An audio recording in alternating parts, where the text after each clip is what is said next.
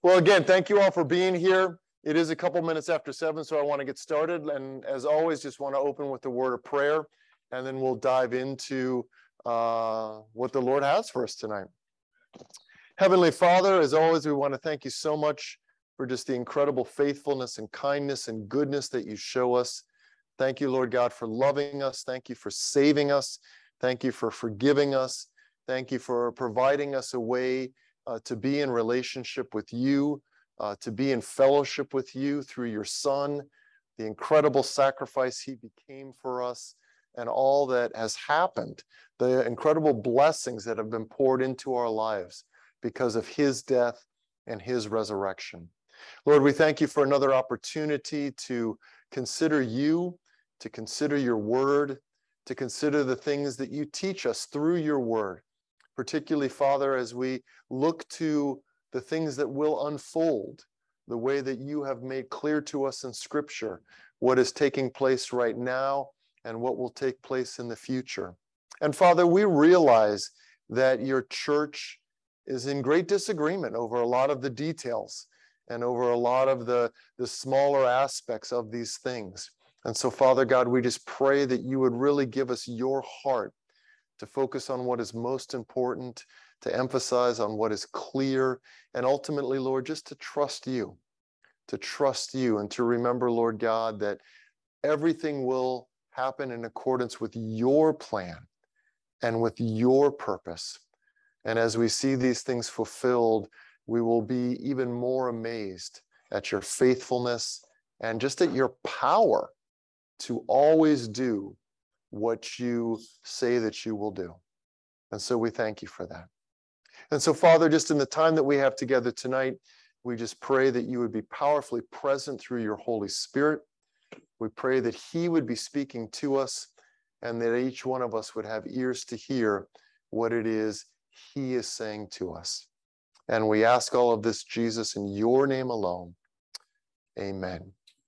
Amen. Well, what I want to do to open things tonight is just to conclude our discussion of the intermediate state. And again, I assume that most of you have it. Does everyone have the sheet that we handed out a couple times ago? This is the second sheet that says the intermediate state part 2. If you don't have it, I do have a couple of extra copies. Does anyone need that? We're only going to do a couple of the verses from the bottom. But if anyone needs that, I have that. Does anyone need that? We all have that? Okay. Who needs a copy? Howard, you do? This is the sheet, the second sheet that we were working on together last time. We got through most of it. But we're just going to, like I say, work on the verses at the bottom. Do you need a copy of this, Hugo? Abelia, do you have one?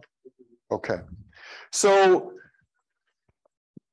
when we were talking about the intermediate state, we spent some time talking about this concept that's given to us in the Old Testament, the concept of Sheol. And really all that we were saying is the concept of Sheol is just the idea from the Old Testament perspective that life does not end when someone dies physically.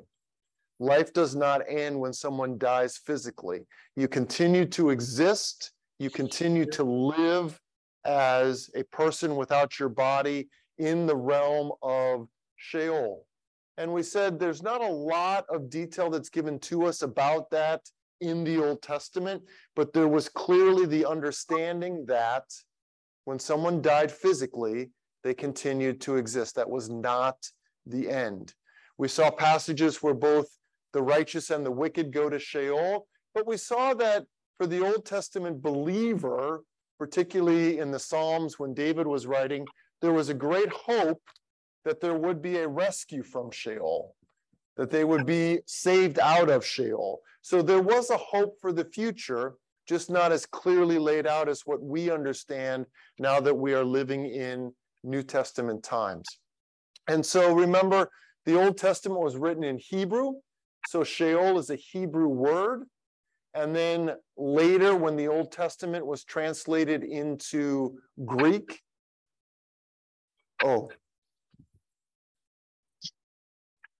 sorry, Carl's doing a tech.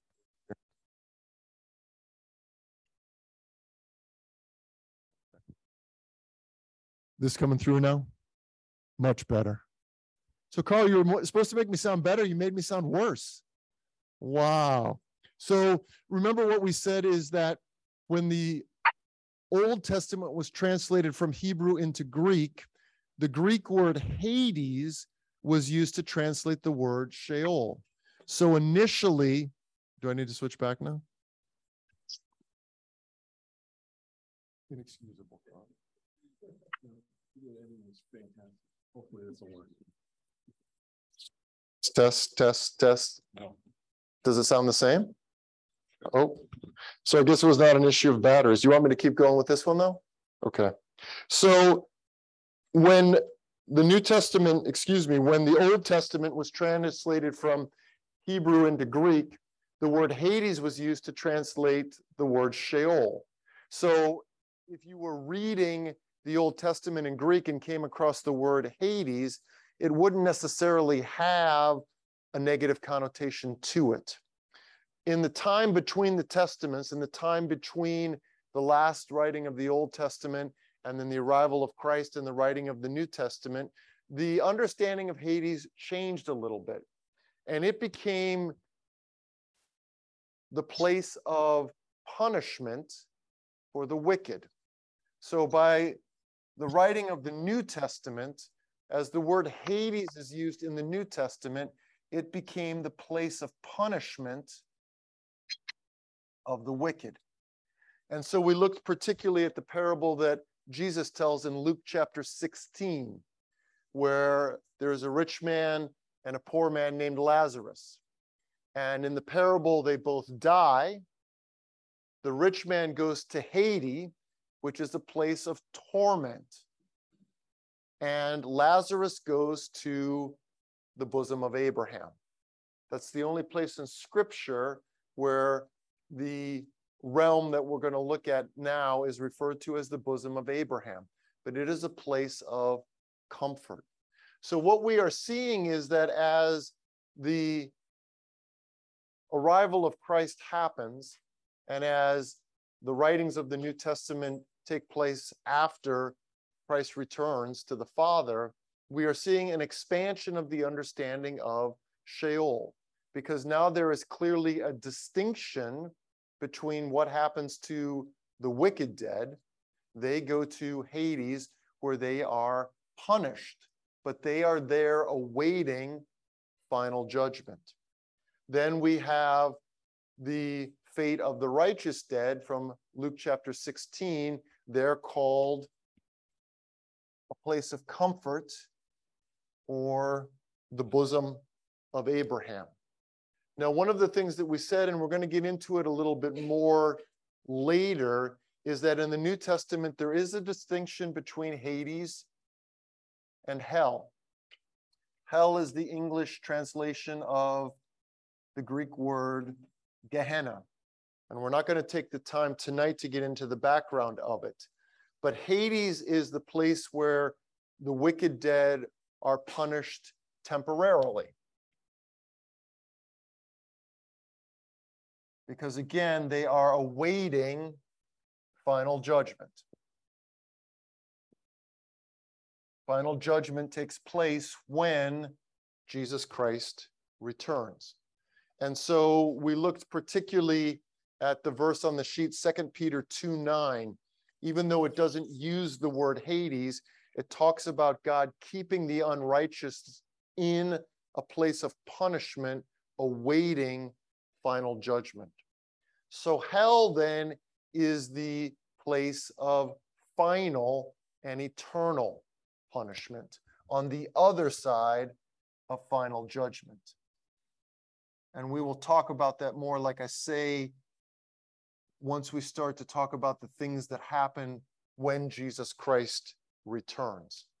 So Hades in the New Testament is the place of temporary punishment for the wicked.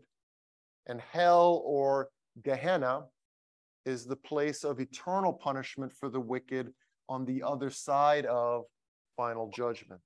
We will argue that hell, even though it's not used in Revelation in this passage, this is the lake of fire that appears in Revelation chapter 20. Okay? So last time, we didn't actually have time to read a bit more of what the New Testament has to say happens to the believer who dies before the return of Jesus Christ. We've looked at Luke chapter 16, the parable, and Lazarus was taken to the bosom of Abraham, and there he was comforted. The first verse there on the sheet, the second verse on the sheet, Luke chapter 23, verse 43. This is where Jesus is talking to one of the thieves on the cross. And remember, the thief says, "Remember me when you come into your kingdom." And Jesus says, "Today I tell you, you will be with me in paradise." So there Jesus is giving the designation paradise to that place of comfort that those who die putting their trust in Christ go to upon their death. Let's read a couple of these other passages together. Philippians chapter 1, verses 21 and 23. Philippians chapter 1, verses 21 and 23. 21 to 23. Do we have someone who is willing to volunteer to read those verses for us? Philippians 1, 21 to 23.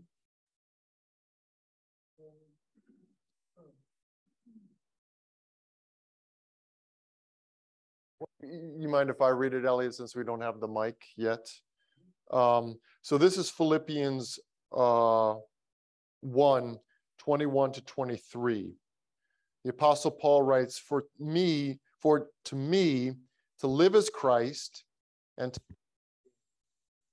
find to go on living in the body, this will mean fruitful for me. Yet what shall I choose? I do not know. I am torn between the two. I desire to depart and be with Christ, which is better by far.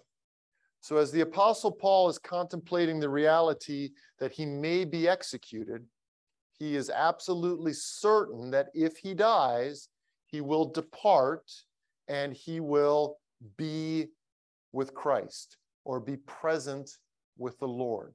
So again, this is another way the New Testament puts this place or what happens to the believer if we die before the return of Christ. So in one place, it's referred to as the bosom of Abraham. In another place, Jesus refers to it as paradise. In Philippians, Paul says, if I depart, I will be with the Lord. And let's just read one more passage, 2 Corinthians chapter 5, verses 6 to 8. This is also on the bottom. Elliot, do you want to try reading that one?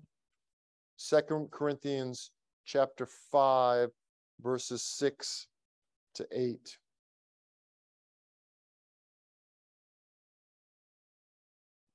Therefore, we are always confident and know that as long as we are at home in the body, we are away from the Lord.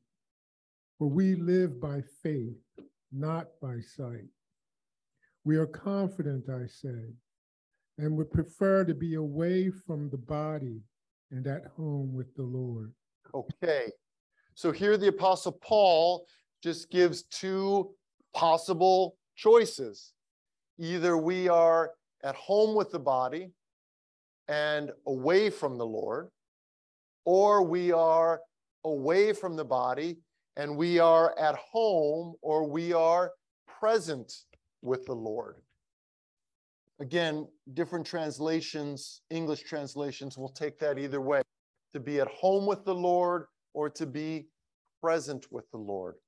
But again, Paul makes it clear that as soon as you are not at home in your body, remember we talked about physical death is your spirit or your soul leaving your physical body.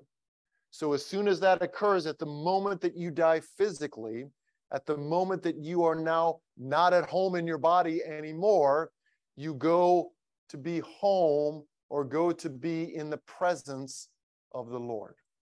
Okay? So the great assurance that we have when we put our trust in Jesus Christ, when we are giving everything that we have to him, the great assurance that we have is that if we do not live to see his return, at the moment that we die physically, we will immediately be taken into the presence of the Lord. And it is a place of comfort. It is a place of being more closely connected with the Lord. We are away from the Lord when we are at home in the body. So there is a distance that we have right now. That's why Paul says we walk by faith, not by sight. But the great assurance that we have is there is no interim where we are in a third place or we become unconscious. You know, for quite a few years, the church used to talk about something they referred to as soul sleep, that when a believer dies, they just simply become unconscious until the return of Jesus Christ. That's not what the New Testament teaches at all. So it is absolutely appropriate and thoroughly biblical for us to find great hope and great encouragement in knowing that those whom we love, who died knowing and loving the Lord, are with the Lord right now. They are with the Lord right now. That is the great assurance, the great confidence that Jesus and the rest of the New Testament gives us. Okay? So before we go on to some new material, are there any comments or questions about any of this? Clear as mud? Clear as... Okay. So what we're going to talk about next is the return of Jesus Christ.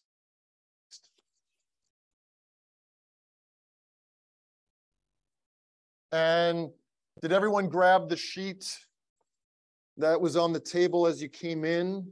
Because this is the sheet that we're going to be using tonight. I think it just says at the top, the return of Jesus Christ, right? And it says the greatest hope of the New Testament. I did not.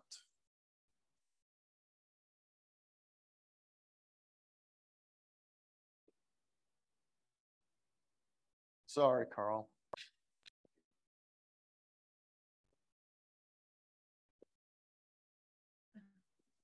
Remember when we were doing an introduction into eschatology, we spent some time at some Old Testament passages that look forward to things that would come. And remember, they were looking forward to that time when Messiah would come into the world, when the one that they had been waiting for, the one who would save, the one who would deliver, the one who would take up the throne of David and rule as king not only over Israel, but over the entire cosmos.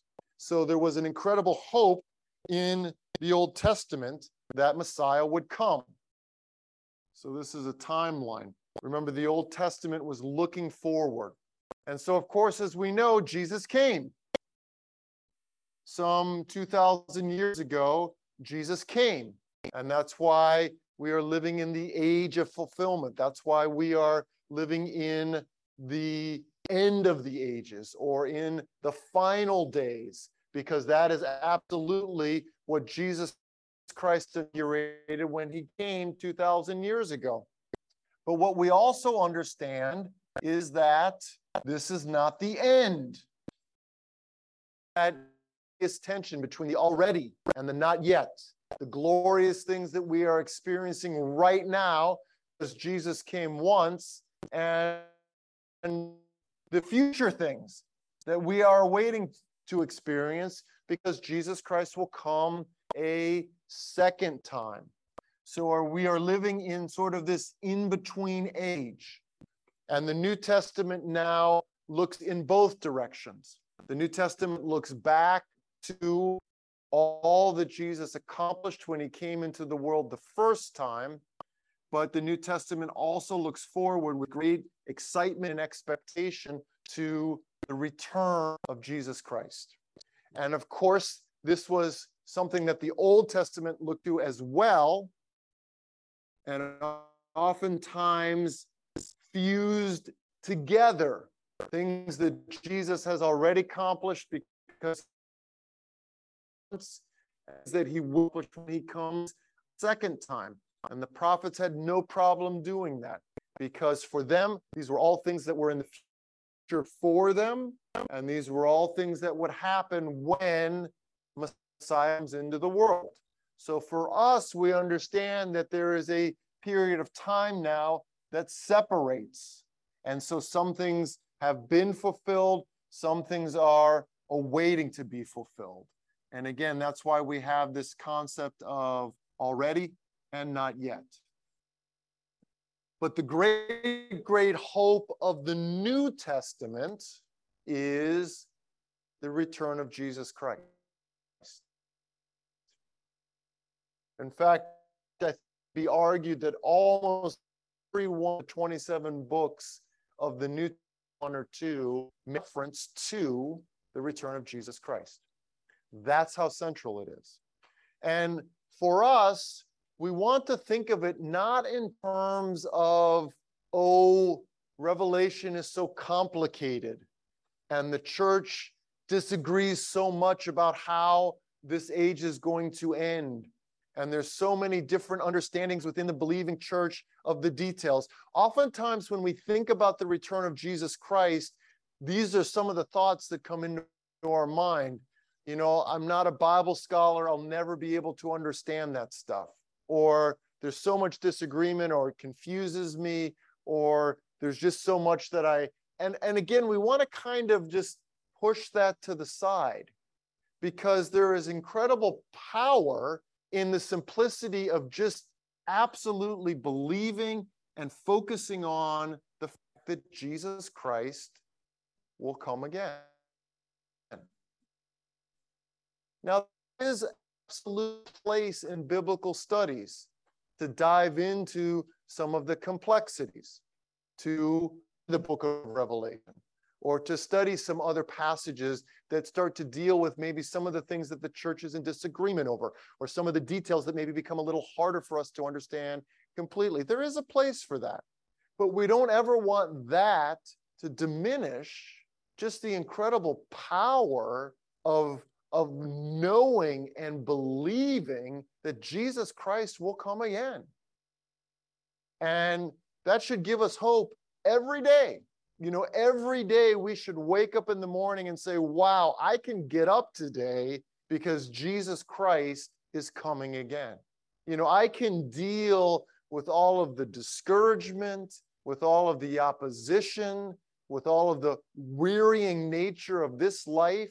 I can deal with everything that's trying to destroy me and drag me down. I can deal with all of the horrific news that is out there constantly bombarding me. Why?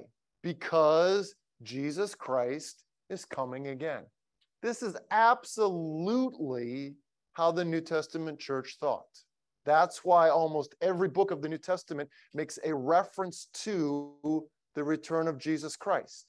And they weren't saying, you know, hey, are you a pre-trib, pre-mill, or are you an amill, or you? No, they weren't concerned about it. What they realized is, wow, we are living in a really brutal time. We are living in the Roman Empire. And at time, the Roman Empire treated Christians horrifically. And the thing that absolutely gave them greater hope than anything else was not that their boss was going to treat them nice, not that they were going to get a promotion, not that their neighbors would behave, not that, you know, no, their hope was not in any of that stuff. The thing that actually gave them greater hope than anything else was the firm conviction that Jesus Christ is coming again. And 2,000 years later, we as believers need to be living the same way. You know, the truth of it is, the situation at work may not work out. Your neighbors may continue to drive you crazy. People may continue to do awful things. In fact, later on, we'll see that Jesus guarantees us that that's the case. But none of that can diminish the hope that we have if our hope is Jesus Christ is coming again. That's the unquenchable hope of every follower of Jesus. Because things in this world, from one perspective, they are going to get worse. And a lot of things in this life, this side of the return of Jesus Christ, are not going to get resolved. And so if we're putting our hope in other things, then eventually that hope is going to disappoint us. Because the one thing we have that will absolutely keep us full of hope is the conviction, the assurance that Jesus Christ is coming again. And that's what we want to hold on to. You know, at the end of our eschatology class, whenever we finish a couple months from now, I really don't care whether you end up being a pre-mill or a post-mill or an a-mill or a pre-trib pre-mill or a mid-trib pre-mill. Ultimately, I don't care. You can make a decision about that, and we'll talk about that eventually. But what I do care about more than anything else is that you have that unshakable assurance that Jesus Christ is coming again. And that in any circumstance you find yourself, that's giving you hope. That's giving you hope. That's what we need to take home. That's what we need to take home, is that Jesus Christ is coming again. And because he is coming again, I have unshakable hope. That's why I put on the top here, it is the greatest hope of the New Testament, that Jesus Christ is coming again. So let's look at a couple of the passages here that just reinforce that. Would someone read for us John chapter 14, verse 3? John chapter 14, verse 3. This is a very well-known passage. In fact, some of you maybe can quote it from memory. But John chapter 14, verse 3. Does someone have that for us? Thank you, Elliot. Can you grab the microphone? Hopefully it's working.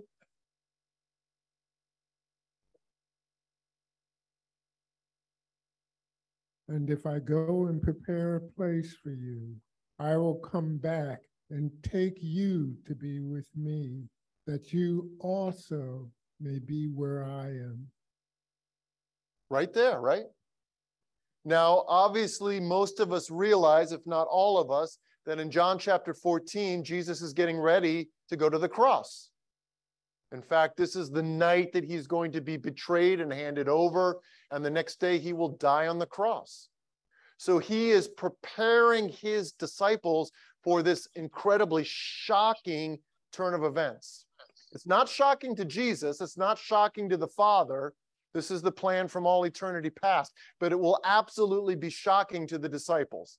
The disciples have not even begun to wrap their minds around the fact that Jesus is going to die on a cross.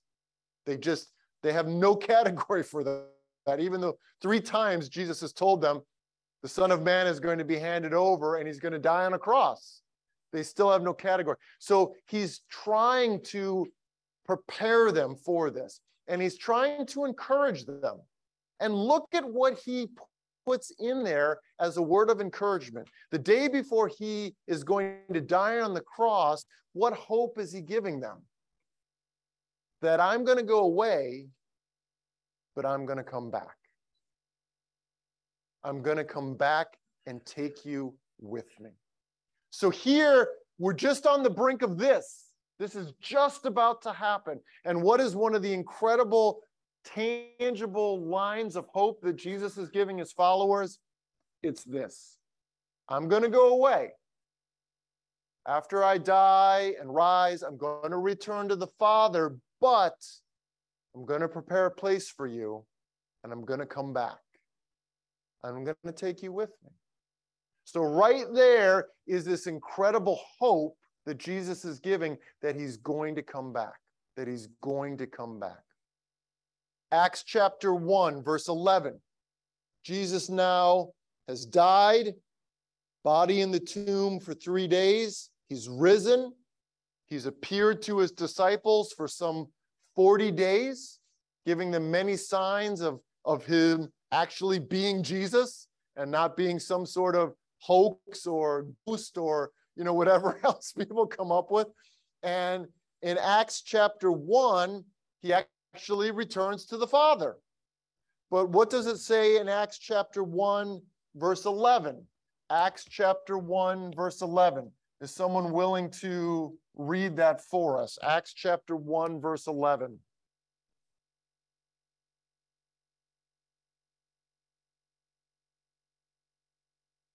Thank you, Libby. And this is the angels speaking. Okay. Men of Galilee, they said, why do you stand here looking into the sky? This same Jesus who has been taken from you into heaven will come back in the same way you have seen him go into heaven. Right there. So the incredible distress now that the disciples are feeling, because there was unbelievable joy in realizing that Jesus was alive, in touching him and eating meals with him and hanging out with him and spending these 40 days with him. Now there was incredible joy. But here they are standing in Galilee, and Jesus is going up into heaven. He's being taken from them. And so again, now there's a new challenge. There's a new possible distress. So the angels that appear say, look, why are you standing there looking up into heaven? Well, I mean, it would be hard to do anything else. I mean, if you're with the risen Jesus and you're there at that moment that he's returning to the Father, it certainly would be hard. You wouldn't be looking at, the folks walking by or, a mountain range. But anyways, the angels are like, hey, what are you doing? But what do they assure the disciples? That in the same way that he was taken from you, he will come back. So just as Jesus left this earth and was taken up into heaven, he will return. He will come down from heaven and once again take up residence on earth. That's what we want to emphasize here. In the same way, Jesus was taken up into heaven. That's how he went. That's how he left. He will come back in the same way. He will come down from heaven to the earth. That's the assurance that the angels were giving to the disciples at that point. Titus chapter 2, verse 13. And again, there's so many examples, but we're just going to read a couple more here. Titus chapter 2, verse 13. Is someone willing to read that one for us? Looking for that blessed hope and the glorious appearance of our God, great God, and our Savior, Jesus Christ. So, what is our great hope? What are we looking for? Our great hope is what? What does Paul write Titus here in the verse that Howard just read for us? Exactly. The glorious appearing of our God and Savior, Jesus Christ. So we are waiting. That's another key concept that we're going to spend a bit of time talking about. We are waiting. We are waiting what? For our great hope, the greatest hope of the New Testament. We are waiting for what? The glorious appearance of our God and Savior, Jesus Christ. We walk by faith right now. We are apart from the Lord. As we just read in 2 Corinthians, we walk by faith. But there is a time coming where Jesus will return in the same way that he was taken from us, and he will gloriously appear to all creation. That's what we are waiting for. That's what we are hoping for. That's what we are expecting.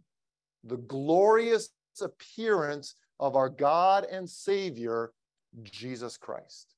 And again, notice that Paul actually refers to Jesus as God. If you ever are having a challenge with the Trinity or trying to find a passage that speaks of the Trinity, that's a great one to go to.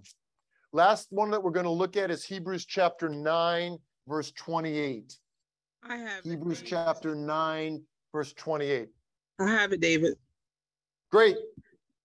Okay. So Christ also, having been offered once to bear the sins of many, will appear a second time for salvation, without reference to sin, to those who eagerly await him. So again, very much what we've already been seeing. Christ will appear a second time. The author of Hebrews here is emphasizing he will not appear the second time as a sacrifice for sin. He will appear a second time and bring to completion the work of salvation, again, for those who are waiting for him. So again, this idea of waiting.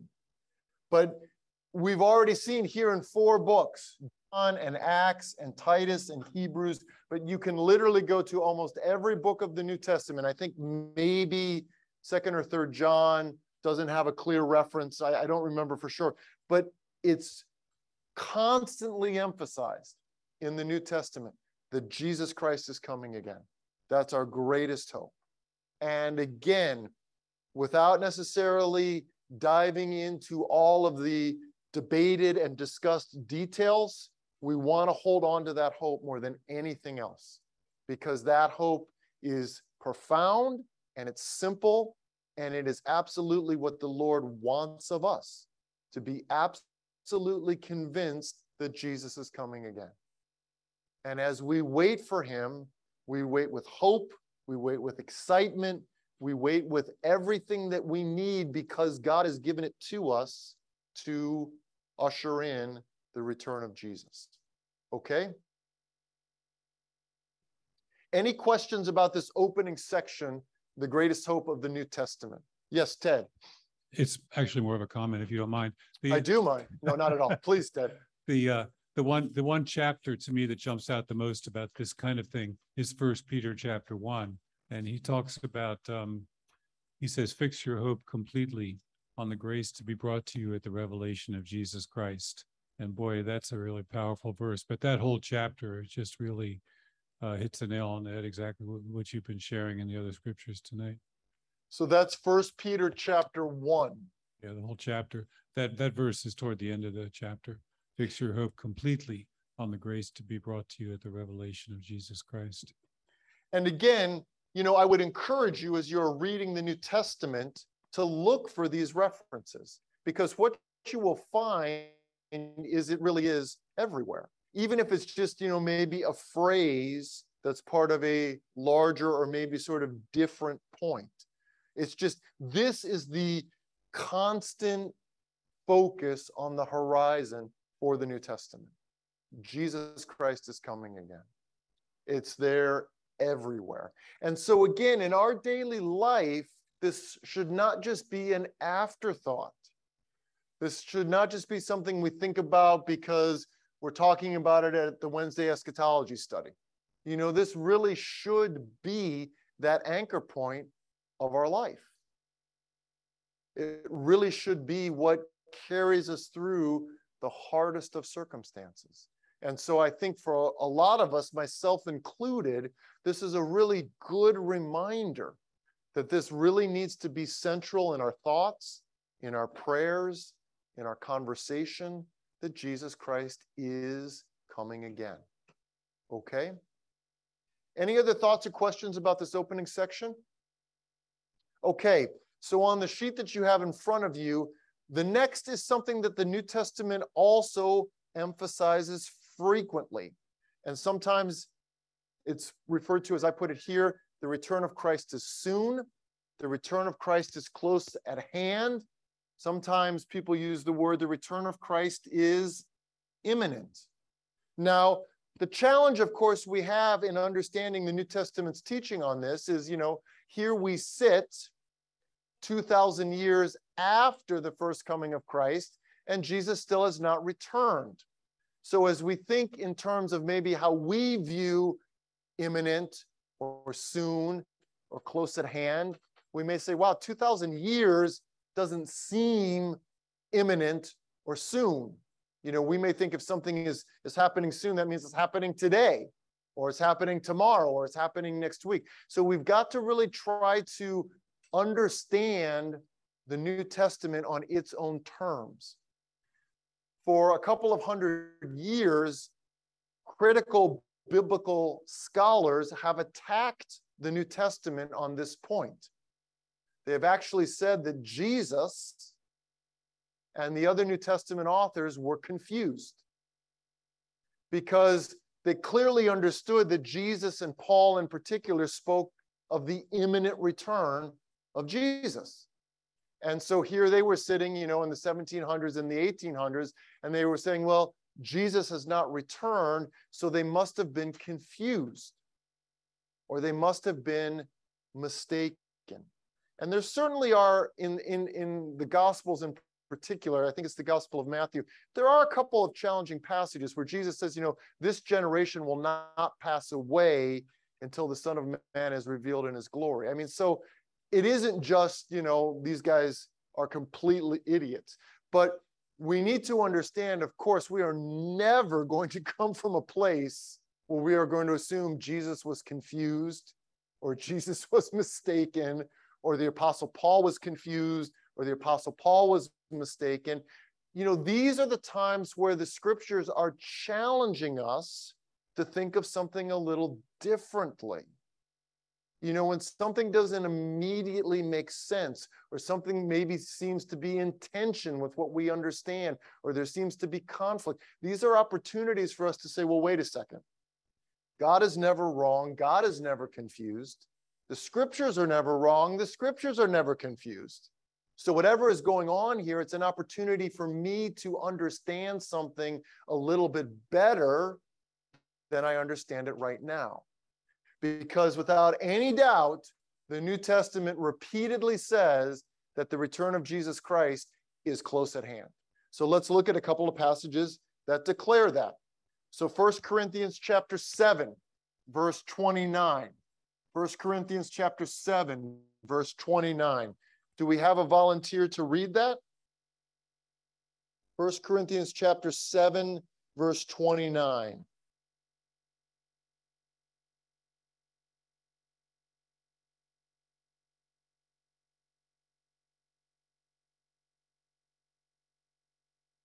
First Corinthians chapter 7, verse. Thank you, Elliot.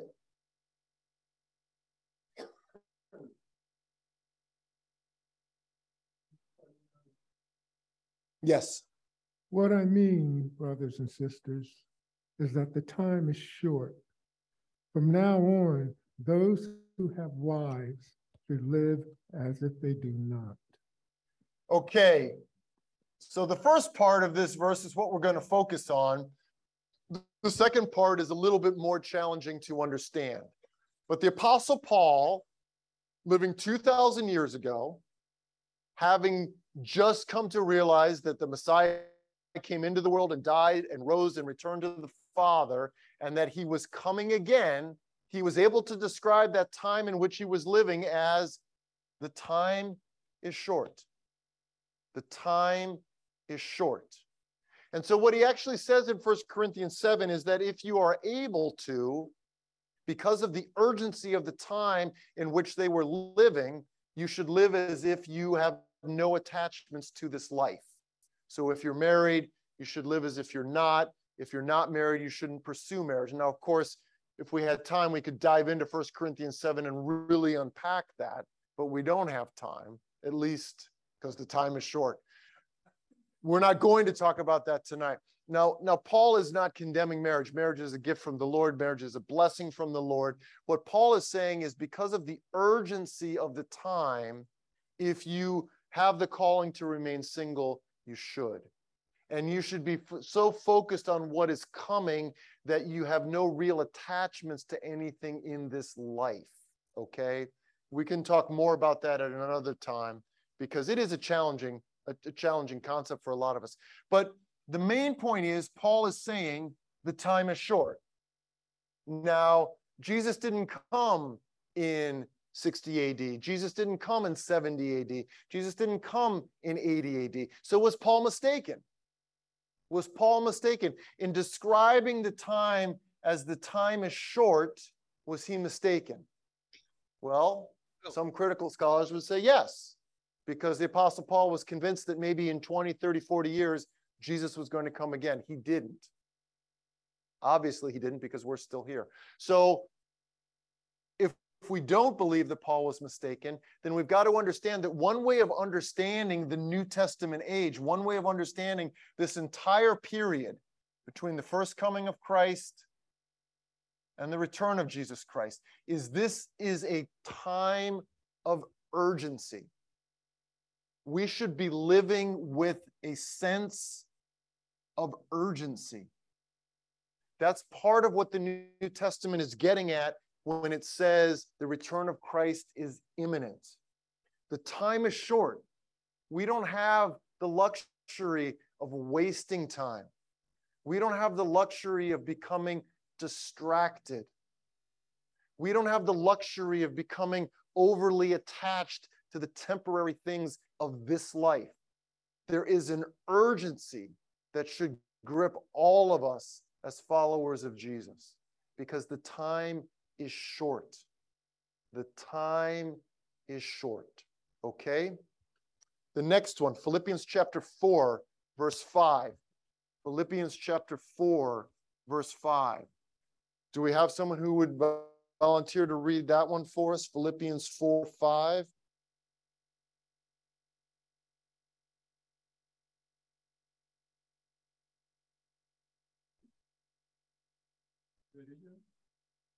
Yeah, absolutely. Whenever you're ready. Let your reasonableness be known to everyone. The Lord is at hand. The Lord is at hand. There's that phrase. Some translations say the Lord is near. The Lord is at hand. The Lord is near. So the Apostle Paul is saying, look, let your gentleness be on display to everyone. Be a good witness to Christ. Take advantage of the opportunity that you have to let Christ shine through you. Why? Because the Lord is near. So what we see here is that the absolute assurance of the return of Jesus Christ radically affects how I live today. You know, when I was in college, I heard some people teach that if you're completely focused on the return of Jesus, if you're completely focused on what is coming, you'll be no good today, because you'll be so distracted with heaven that you're no good on earth. I don't know, that wasn't quite the way the phrase was. You're so heavenly minded, you're no earthly good. That is just horrific theology. That's like the gutter theology, because if you rightly understand this, the more heavenly minded you are, the more earthly good you are. The more that you are consumed with the return of Jesus Christ, and the more that you are convinced that his return is imminent, that his return is at hand, you are going to be devastatingly good on earth. So that's rubbish theology. Be heavenly minded. You know, this is Colossians chapter 3. Set your mind on things above. Because what the New Testament clearly understands is the more that we focus on this, the more we live each moment for Christ, and the more impact we have on those around us. As soon as we start to lose sight of this, as soon as this doesn't shape us the way it should, then we don't live with that sense of urgency. And we're not as desperate to put Christ on display. You see, the two are connected. Be consumed with the return of Jesus Christ. Because the more you are, the more you will live each moment for him, knowing that his return is close. His return is near. So use the time that he's given you. That's what the New Testament gets at. Hebrews chapter 10, verse 37, which is actually a quotation from the book of Habakkuk. Hebrews chapter 10, verse 37, and that's why I have in quotations Habakkuk 2:3. So would someone read for us Thank you, Flora. Hebrews chapter 10, verse 37. Can I ask the question first? Yeah, absolutely. When the scriptures are saying time is short, the Lord is near, it's kind of like I feel that the people who are saying these things are influenced by God. So to make a long story short, he's looking at time in terms of eternity, but they're looking at, we as people are looking at time in terms of our lifetime. So, for God to say through these people that, time is near, that could be 10,000 years. Whereas if we were saying it, it would be our lifetime. I guess that's kind of a point I'm trying to make. Yeah, that's an excellent point. We are challenged in scripture to try to consider things from God's perspective at times. God realizes that we are earthbound. God realizes that we are limited. God realizes we are finite. So we will always struggle to fully understand a limitless God, to understand an infinite God. We are so small and so limited, but God, through scripture, invites us in even a small way to try to consider him as infinite and without limit and without constraint. So definitely when it comes to a concept like time is a limit that God put on creation.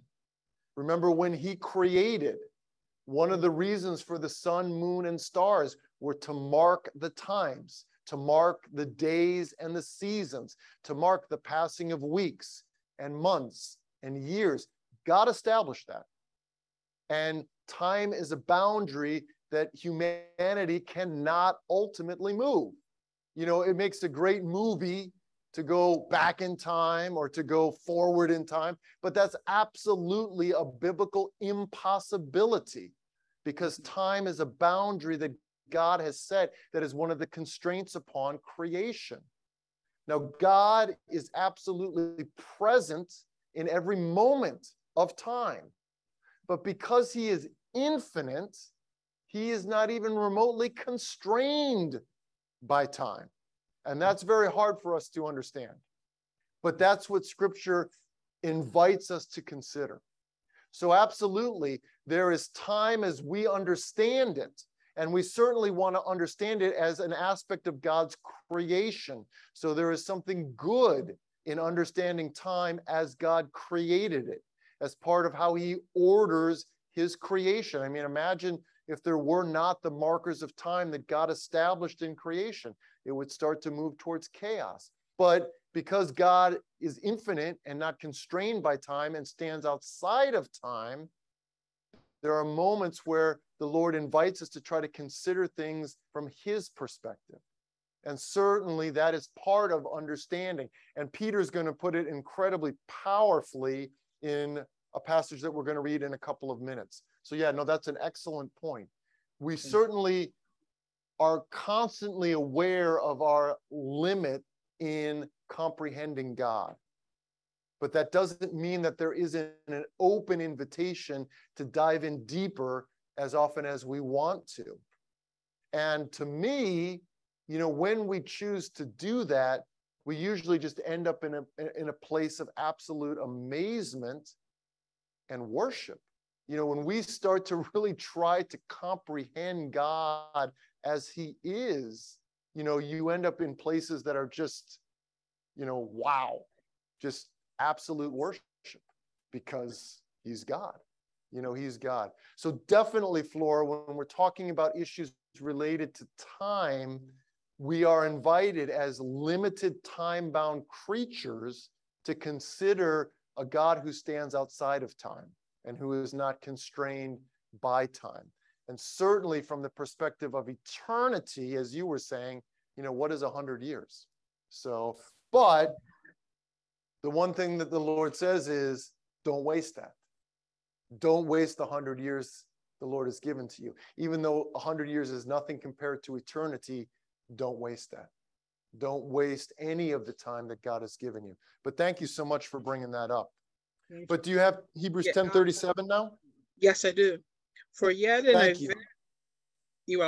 For yet in a very little while, he who is coming will come and will not delay. But my righteous one shall live by faith. And if he shrinks back, my soul has no pleasure in him. I read 2, I'm sorry. I read 38 too. That's fine. It's the Bible. It's good stuff. Now, if you turn to Habakkuk, you're going to have a hard time finding this in Habakkuk. And one of the most engaging and challenging biblical studies that I know of is looking at how New Testament authors quote and use the Old Testament. We know that what they were doing was 100% Holy Spirit inspired, spot on, perfect interpretation. Because if it wasn't, it wouldn't be in the New Testament.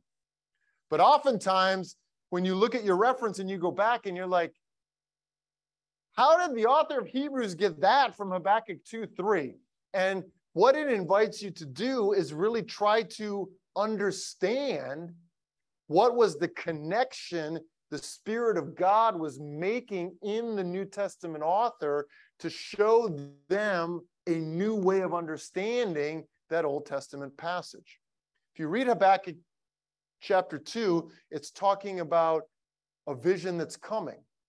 The prophet's to write it down, and if it seems to delay, wait for it. Well, the Spirit inspired the author of Hebrews to say, actually, what that was really talking about was the return of Jesus Christ.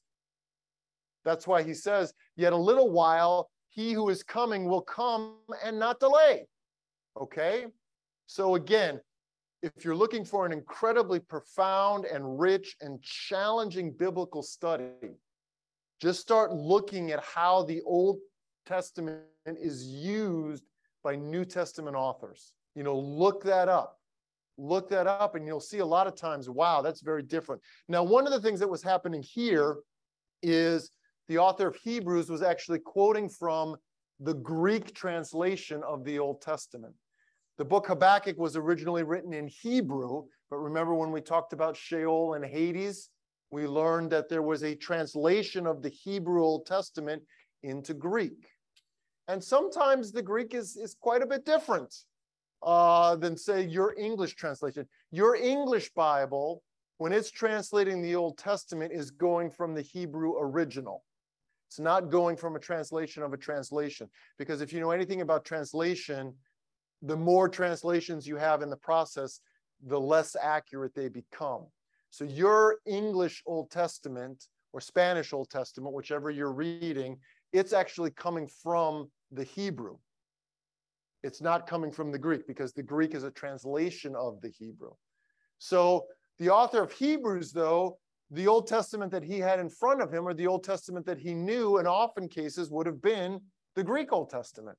Because the whole reason that the Hebrew scriptures were translated into Greek in about 300 BC is because a lot of the Jewish world was becoming less competent in Hebrew. So they were unable to read Hebrew. They were unable to understand Hebrew. So it was like, you know, reading the Bible in a Slavic language. You're like, well, that doesn't make any sense. So it was translated into Greek so that more and more of the Jewish world could understand the scriptures. But in some cases, the translation seems to be very, very different. But anyways, that's just a little aside.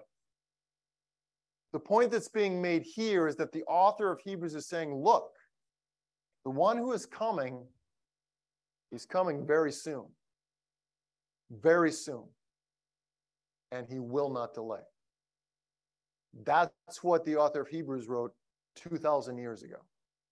So if that was what he expected of the return of Christ, we better not be sitting here 2,000 years later and having a more relaxed, lackadaisical, casual attitude to the return of Jesus Christ.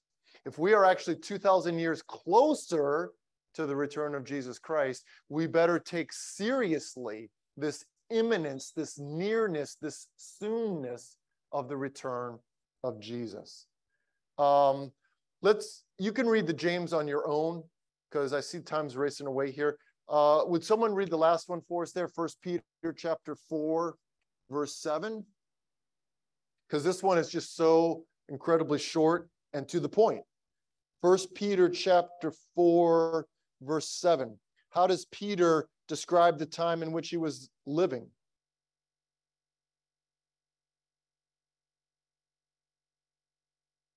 First Peter chapter 4, verse 7.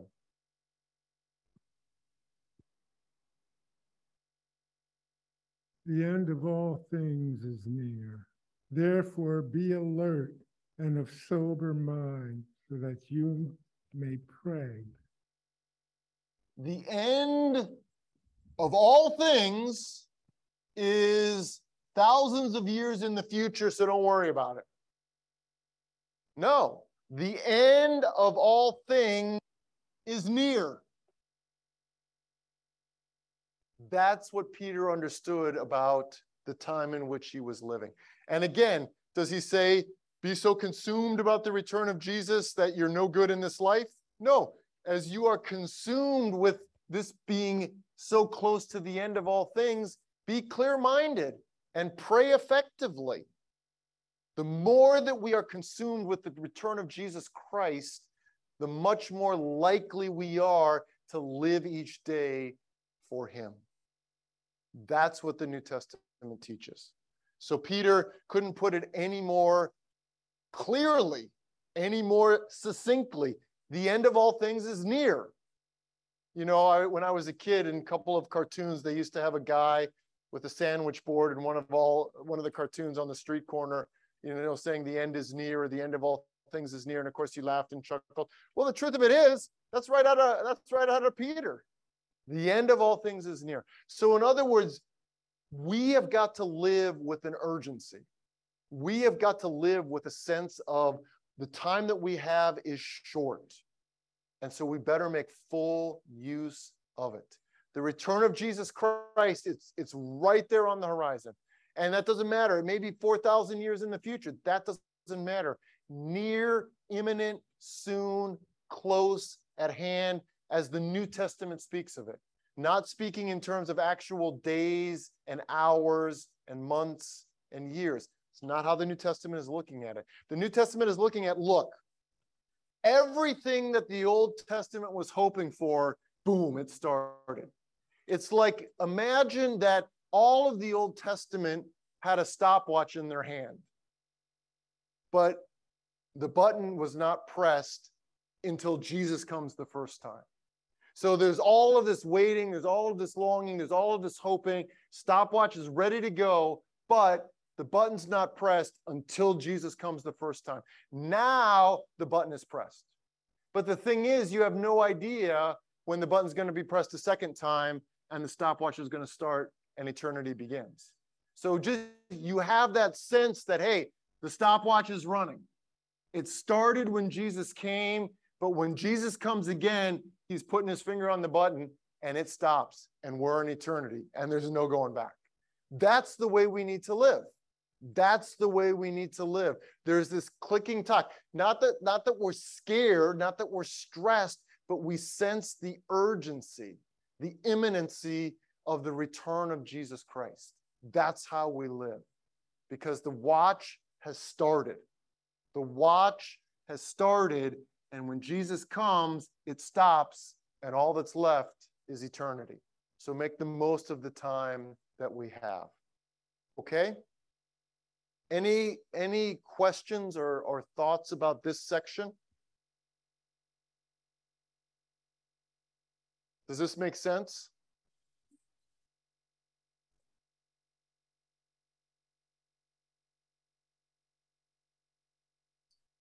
This is one of the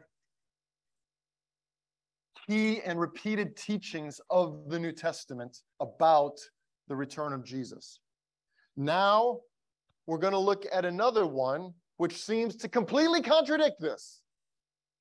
But obviously, there is value in understanding what the Bible teaches, because now we're going to talk about the delay of Christ's return. And again, you can see how if you want to be skeptical and if you want to try to poke holes in the Bible, didn't the author of Hebrews just say he who is coming will come quickly and he will not delay? Then how can you in the very next breath talk about the delay? Well, this is what the New Testament puts in front of us. So again, to me, I think there is a reasonable explanation for this. But at the end of the day, it all boils down to, are you going to trust God or are you going to trust yourself?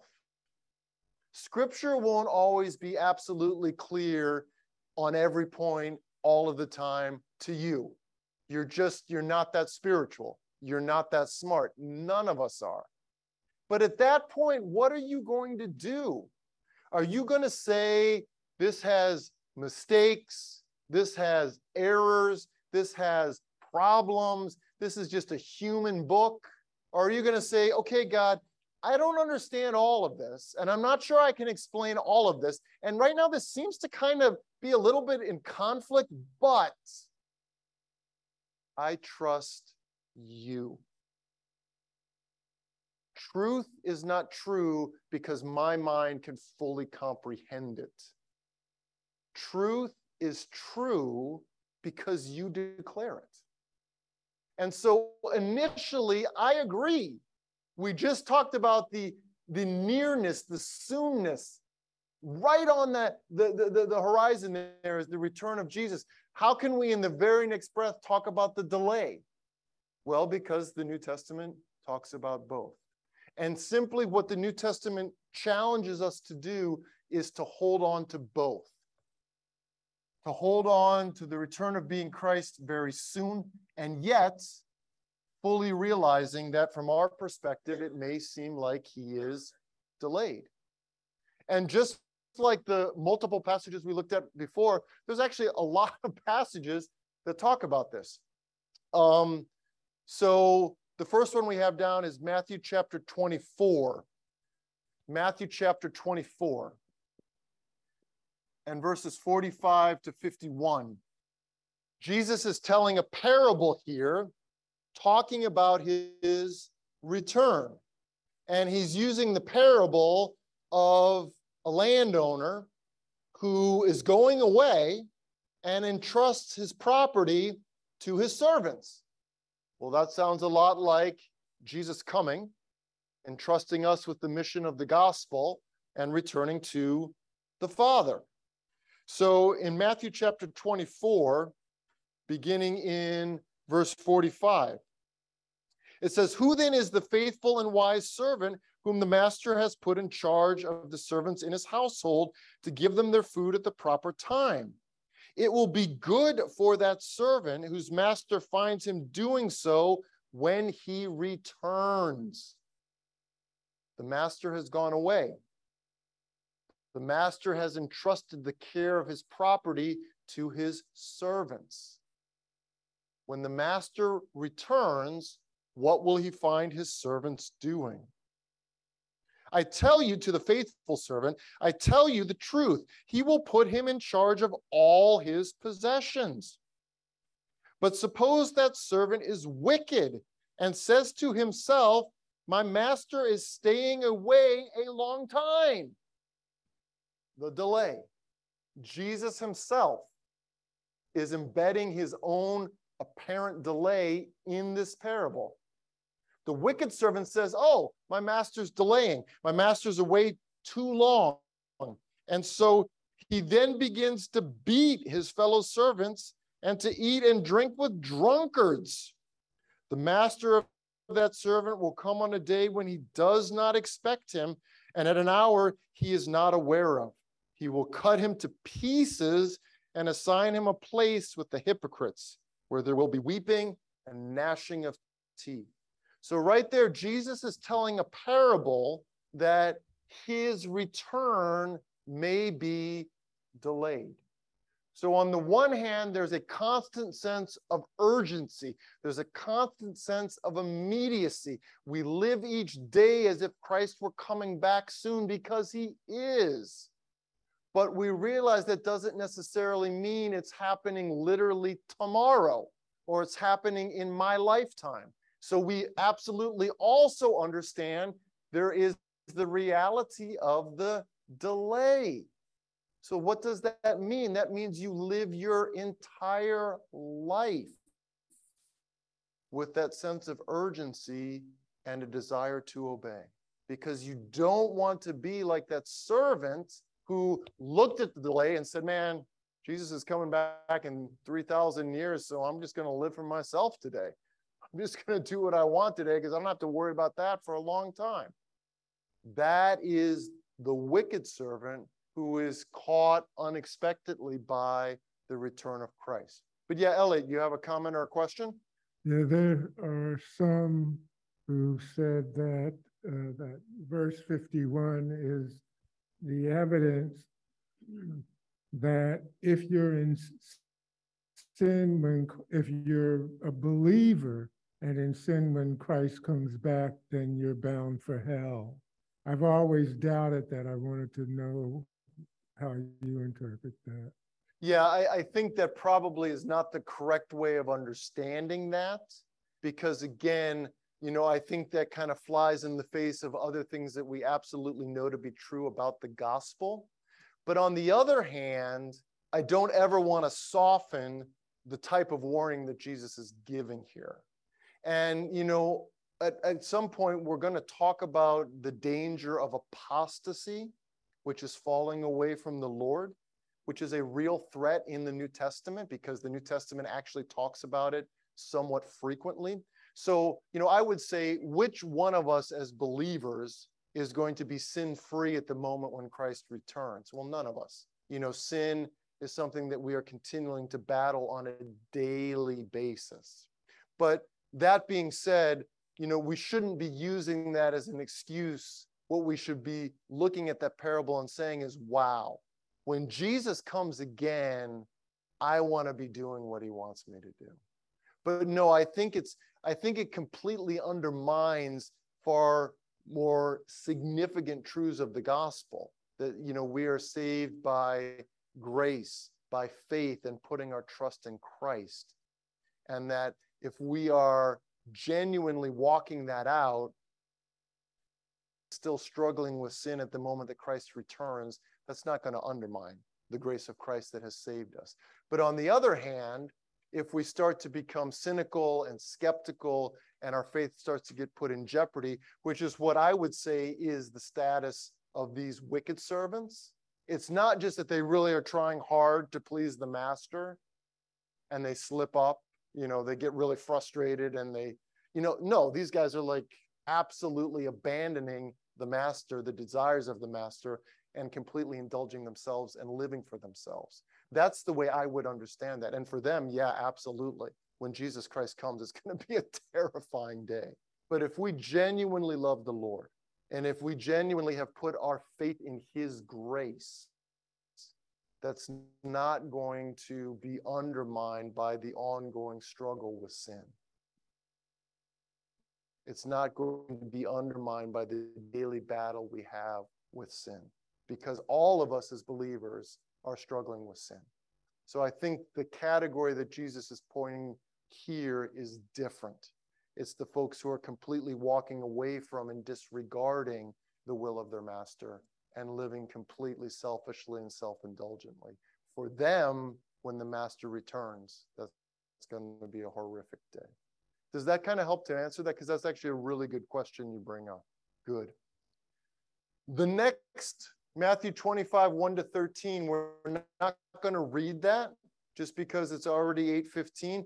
That's one that you're probably super familiar with. It's actually what comes next. So Jesus is certainly hitting on a theme. This is the parable of the 10 virgins. Remember, they're waiting for the bridegroom to come, and he delays. In fact, he comes in the middle of the night. And so they got sleepy and fell asleep. And 5 were prepared and 5 were not. But here again, Jesus is absolutely telling a parable that says, my return may seem delayed.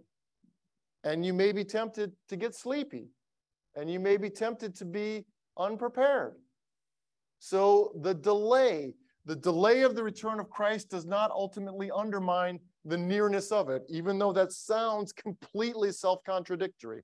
This is the language that the New Testament uses. So this is the language that we have to adopt.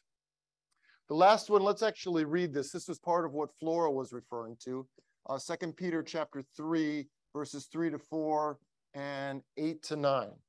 2 Peter chapter 3, verses 3 to 4 and 8 to 9. If someone wants to volunteer to read that, that's great.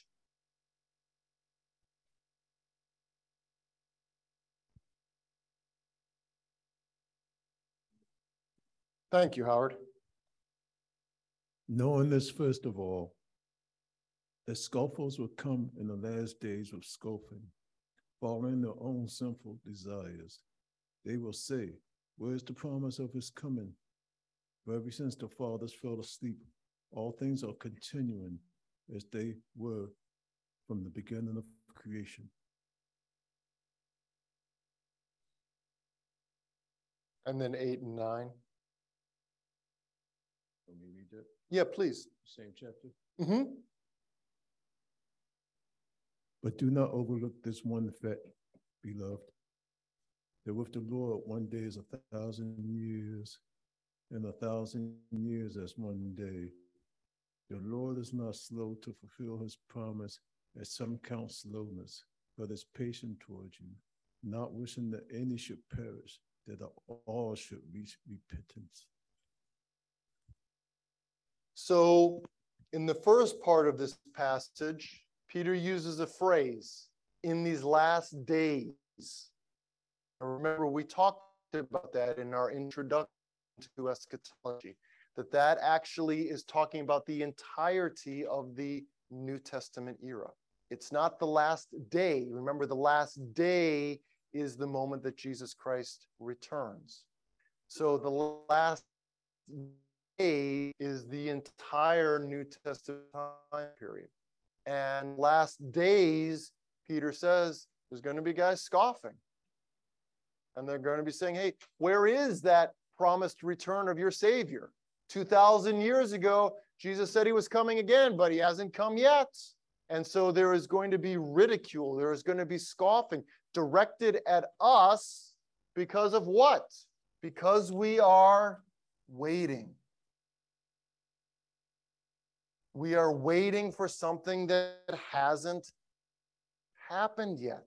And so we are going to be the objects of ridicule and scorn and derision because we are waiting for something that hasn't happened yet. We are waiting for something that we are convinced is very soon. We are waiting for something that we are saying is right near at hand, but 2,000 years later, it hasn't happened yet. So it's going to be very easy to look at us and say we're idiots, to say we're foolish, to say we're confused, to say we're mistaken. That's what Peter was saying. But then in verses 8 and 9, Peter gives us this incredible look into the timelessness of God. And he says, don't forget, with the Lord, the day is as 1,000 years. And 1,000 years is as a day. So exactly what Flora was saying in her comment earlier, these things are not at all, long or dragged out to the Lord, because time is nothing to him. Time is nothing to him. And then verse 9, an incredible point that Peter makes, is look, in this season of delay, in this season of waiting, God is being incredibly good. He's not being slow. He's not running late. He's not being lazy or distracted or not organized enough to be on time.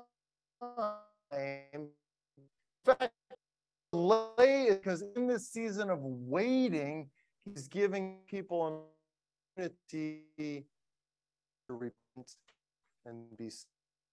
So another thing that we need to understand, delay is It's an opportunity for repentance. So on the one hand, we say, come, Lord Jesus, come. That urgency that in fact ends the entire New Testament. That's how the book of Revelation ends. Come, Lord Jesus, come. And he says, lo, I am coming quickly. But on the other hand, we can also say, well, praise you, Jesus, that you didn't come today, because that gives some folks an opportunity to get saved. You see, those prayers don't contradict each other. Those prayers complement each other. Lord Jesus, come quickly, come quickly. But if you don't come today, thank you that you gave somebody an opportunity to come to know you today. That's what the New Testament teaches. Urgency and delay, imminent but waiting. And again, we may wait our entire lives. We may not be the generation that lives to see the return of Jesus Christ. And that's okay. That doesn't diminish the certainty of it. That doesn't change the posture of our life. In other words, if we could know, and it's impossible for us to know, if we could know that Jesus was coming in 2023, or that Jesus was coming in 2067, it should not change how we live today one iota. Years ago, they asked the German reformer Martin Luther, if you knew absolutely that Jesus was coming tomorrow, what would you do? Does anyone know how Martin Luther answered that? They asked him, if you knew that Jesus was coming tomorrow, what would you do? He said, well, he said it in a more creative way. He said, I'd pay my taxes and I'd plant a tree. Now, of course, initially you might say, well, that's really bizarre. But basically what he was saying is I would live my life as I'm living it right now, because hopefully I'm living my life as if Jesus could come tomorrow. I wouldn't do anything radically different. And it was really quite a profound as well as a humorous answer. If you knew Jesus Christ was coming tomorrow, what would you do? I'd pay my taxes and I'd plant a tree. Because he was saying, I would simply go about living my life as I've been living it up to this point. That's how we should be living. That's how we should be living. With that incredible sense of the urgency, the shortness of the time, and yet realizing we may not see it in our lifetime. The delay is possible as well. Okay? Any thoughts or questions about this? Yeah, please, Abilio.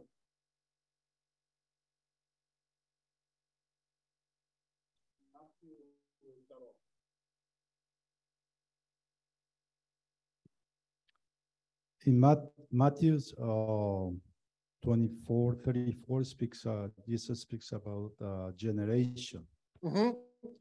And I just wondering how should we interpret that, because many generation has passed already, and he said this so explain. That's an excellent question. We talked earlier that there are critical biblical scholars who believe that Jesus was mistaken, that the Apostle Paul was mistaken, that both of them thought his return would be within a generation, so maybe 30 or 40 years. And there are definitely a couple of passages that are pretty challenging.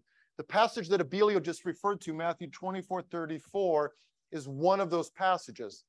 Just to read it, Abilio quoted it pretty well, but just to read it, it says in Matthew 24, verse 34, I tell you the truth, this generation will certainly not pass away until all these things have happened. Now, if you read earlier in Matthew 24, he certainly is talking about his return. If you look at, say, verse 29, it says, immediately after the distress of those days, the sun will be darkened, and the moon will not give its light. The stars will fall from the sky, and the heavenly bodies will be shaken. At that time, the Son of Man will appear in the sky, and all the nations of the earth will mourn. They will see the Son of Man coming on the clouds of the sky, just as he was taken from them, remember in Acts chapter 1, with power and great glory. And he will send his angels with a loud trumpet call, and they will gather his elect from the four winds, from one end of the heavens to the other. So if you read that, and then you read verse 34, which says, I tell you the truth, this generation will certainly not pass away until all these things have happened. You can see how that's not necessarily easy, because clearly Jesus is making a reference to his second coming in verses 29 to 31. So how can he in verse 34 say this generation is not going to pass away?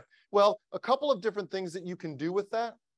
One is you can say that when Jesus is using the word generation, he's talking about the entirety of the age.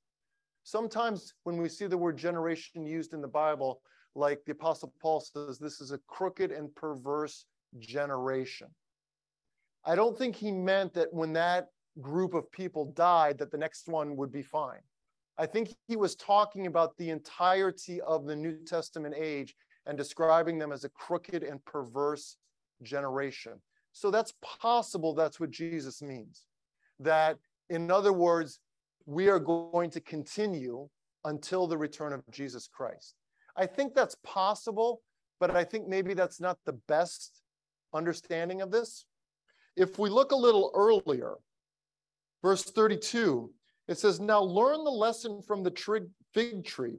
As soon as its twigs get tender and its leaves come out, you know that summer is near.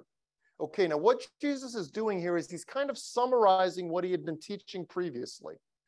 And what he is summarizing is things that he says are signs of his return. Things that he says are signs of his return. We're going to talk about this in a couple of weeks. Some of these are very familiar to us. So wars and rumors of war and famine and earthquake, apostasy, tribulation, the gospel being preached to all the nations. These are things that Jesus mentions earlier in Matthew 24. And basically what he says is these are all evidences that I'm coming again.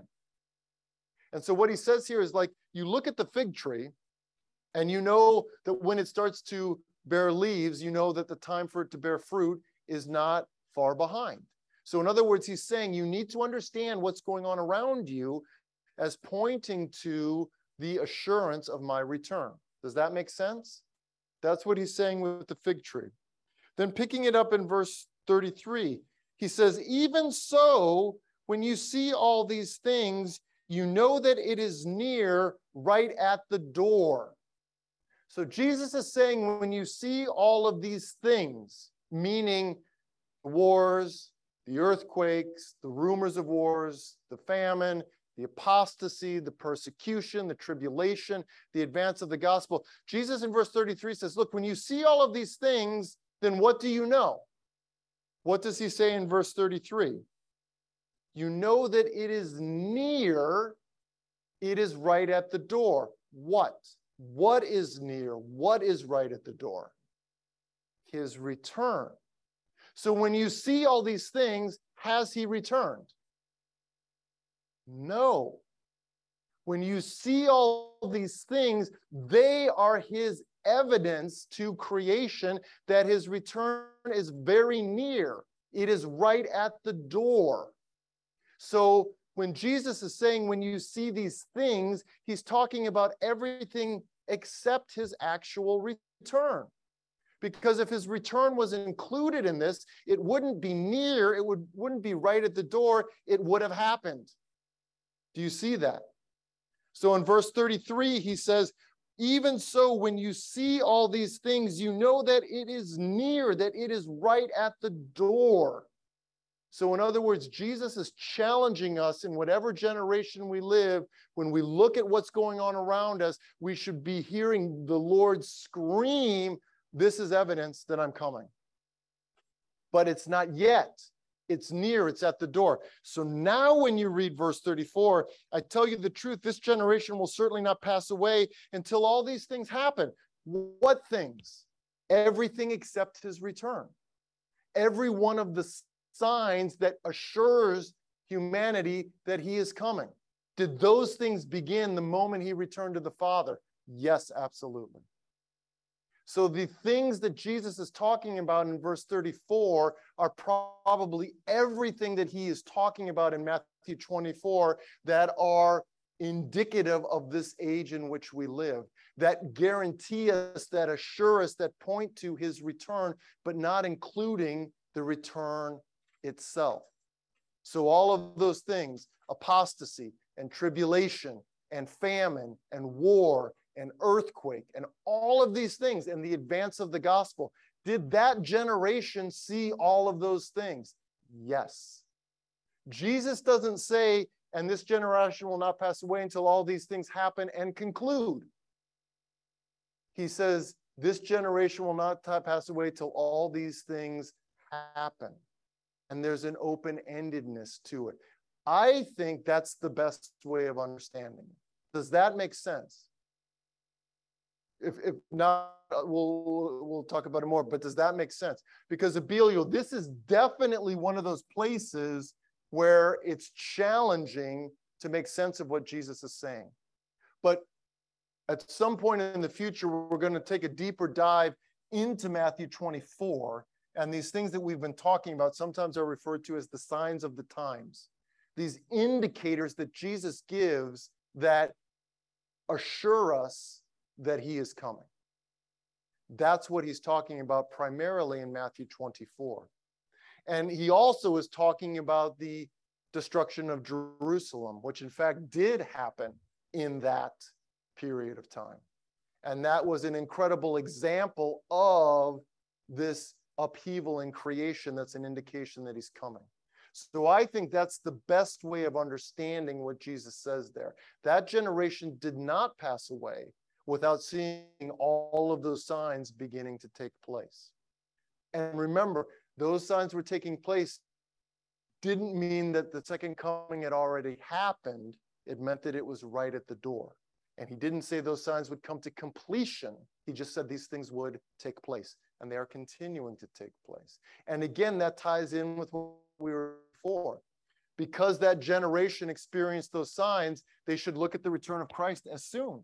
But because we are also experiencing all of those signs, apostasy, tribulation, the outgoing of Antichrist, famine, war, earthquake, we should also believe, wow, the return is very soon. So actually what Jesus says right here ties in with what we had been saying earlier as well. But that definitely is one of those places where it looks like Jesus is saying, this generation is going to see my return.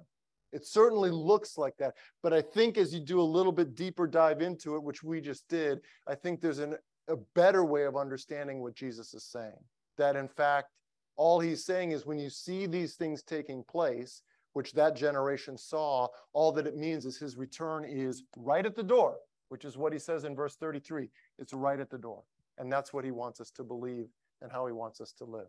But does that make sense? Okay, because that's an excellent point.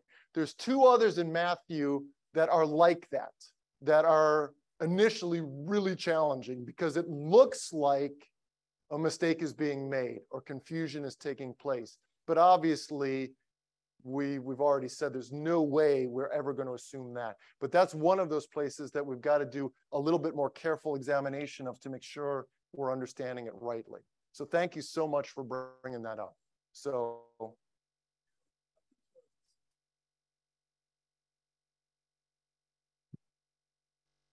you know, what we read about, like in Peter, about Jesus talking about his delay for people to come to repentance.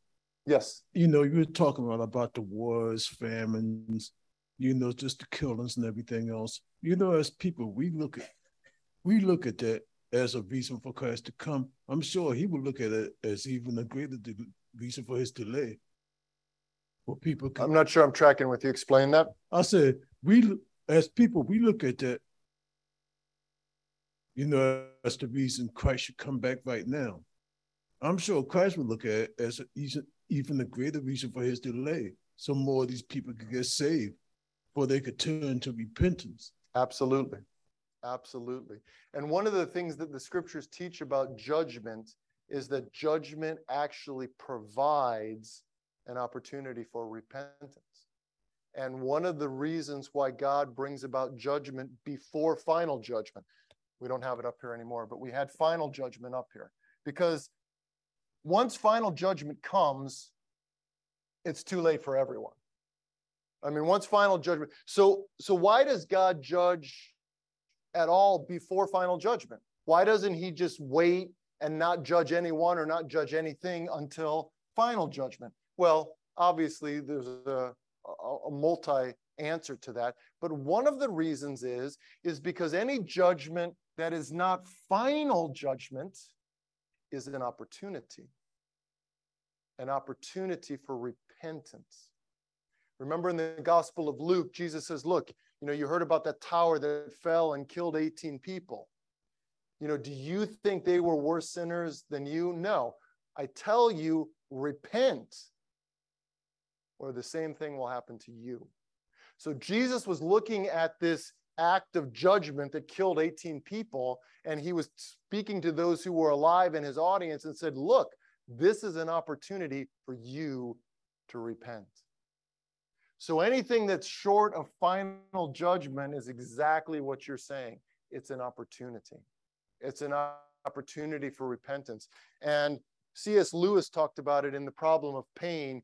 He said, one of the ways of understanding suffering as the judgment of God is God trying to get the attention of a creation that doesn't want to listen. If you are super, super attentive to somebody,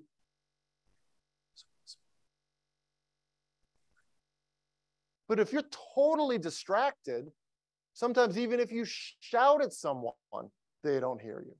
So what C.S. Lewis, the point that he was making is that one way of understanding judgment is God in his mercy screaming at creation, repent, I'm here. That's definitely one way of understanding judgment short of final judgment. Absolutely. So no, the point you're making is a good one.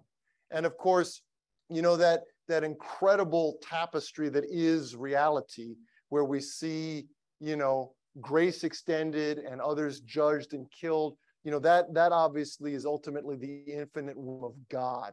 Why are some people, live 100 years and others don't? That's Psalm 73. That's what Ed was challenging us with on Sunday. But definitely from a broader perspective, if you look at judgment, it's an opportunity for repentance. If I look at some measure of judgment, it should wake me up out of my spiritual stupor and say, wow, I've got to repent. God's giving me an opportunity to get my life straight with him. I better take advantage of it. So absolutely. Thank you for bringing that up, Howard. So, well, we're a little bit over time. We still have a couple other of really key points to get at, but just so we're not left completely hanging, you can see it. Another thing that Jesus clearly teaches is that nobody knows the day or hour of his return. Nobody knows. And nobody will know. So if you ever see a book where a guy is trying to tell you the month, the day, and the year, just leave it on the shelf. If you ever hear anyone trying to narrow it down, just ignore it. Jesus so clearly says, nobody knows. Nobody knows. That's how we live a life of constant expectation. Again, just imagine in your flesh, if you knew Jesus was coming in February, you'd be like, oh, I still have 4 months. And oh, I still have 3 months. Oh, I still have 2 months. You would, in your flesh, sinfully take advantage of that. So imagine if the Lord told us, yeah, I'm coming back in 2026 or whatever. Well, of course, the Lord realizes that we would sinfully in our flesh take advantage of that. Nobody knows. Now, again, one of the challenges that we face is that Jesus clearly tells us the things that are indicators of his arrival. So what people try to do is they look at these things like famines and earthquakes and wars and apostasy, and they say, well, if Jesus is giving us all of these signs, then there must be a way to figure out when he's coming. Nope. Jesus gives us all these signs and says, but you have no idea when I'm coming. And so anyone who's trying to lay out a clear schedule or map or timeline for the return of Jesus Christ, I believe is completely misunderstanding the New Testament. It's understandable because there's so much that talks about what is going to transpire in this age before the return of Christ. It's understandable that people try to get, their charts and their graphs and all of this, but it completely undermines the point that Jesus makes so clearly. No one knows the day or the hour. So the signs of the time are not for us to get a calendar or a schedule or a timeline or a plan. The signs of the time are to remind us that it could be at any moment, and we better live that way. And that's, of course, the last point that we've been getting at that we'll get into in a couple of weeks. Therefore, we are vigilant. We keep watch. We are spiritually alert. We are clear-minded. We are sober. All these words that the New Testament uses, it's all connected to the return of Jesus Christ. All of these challenges, all of these calls of how we are to live our life, it's all connected to the return of Jesus Christ. That's why we pray. That's why we are spiritually focused. That's why we are doing everything that the Lord asks of us. Why? Because he's coming. He's coming soon, and we don't know when it is. So we better live each moment that he gives us for him. Okay? Well, I apologize we went over a little bit, but let me close this out here with the word of prayer. Heavenly Father, we just want to thank you so much for giving us this time together tonight. And Jesus, we just want to thank you that you are coming again. And Lord, I just pray that each one of us, myself included, would just find incredible hope and comfort for any circumstance in which we find ourselves.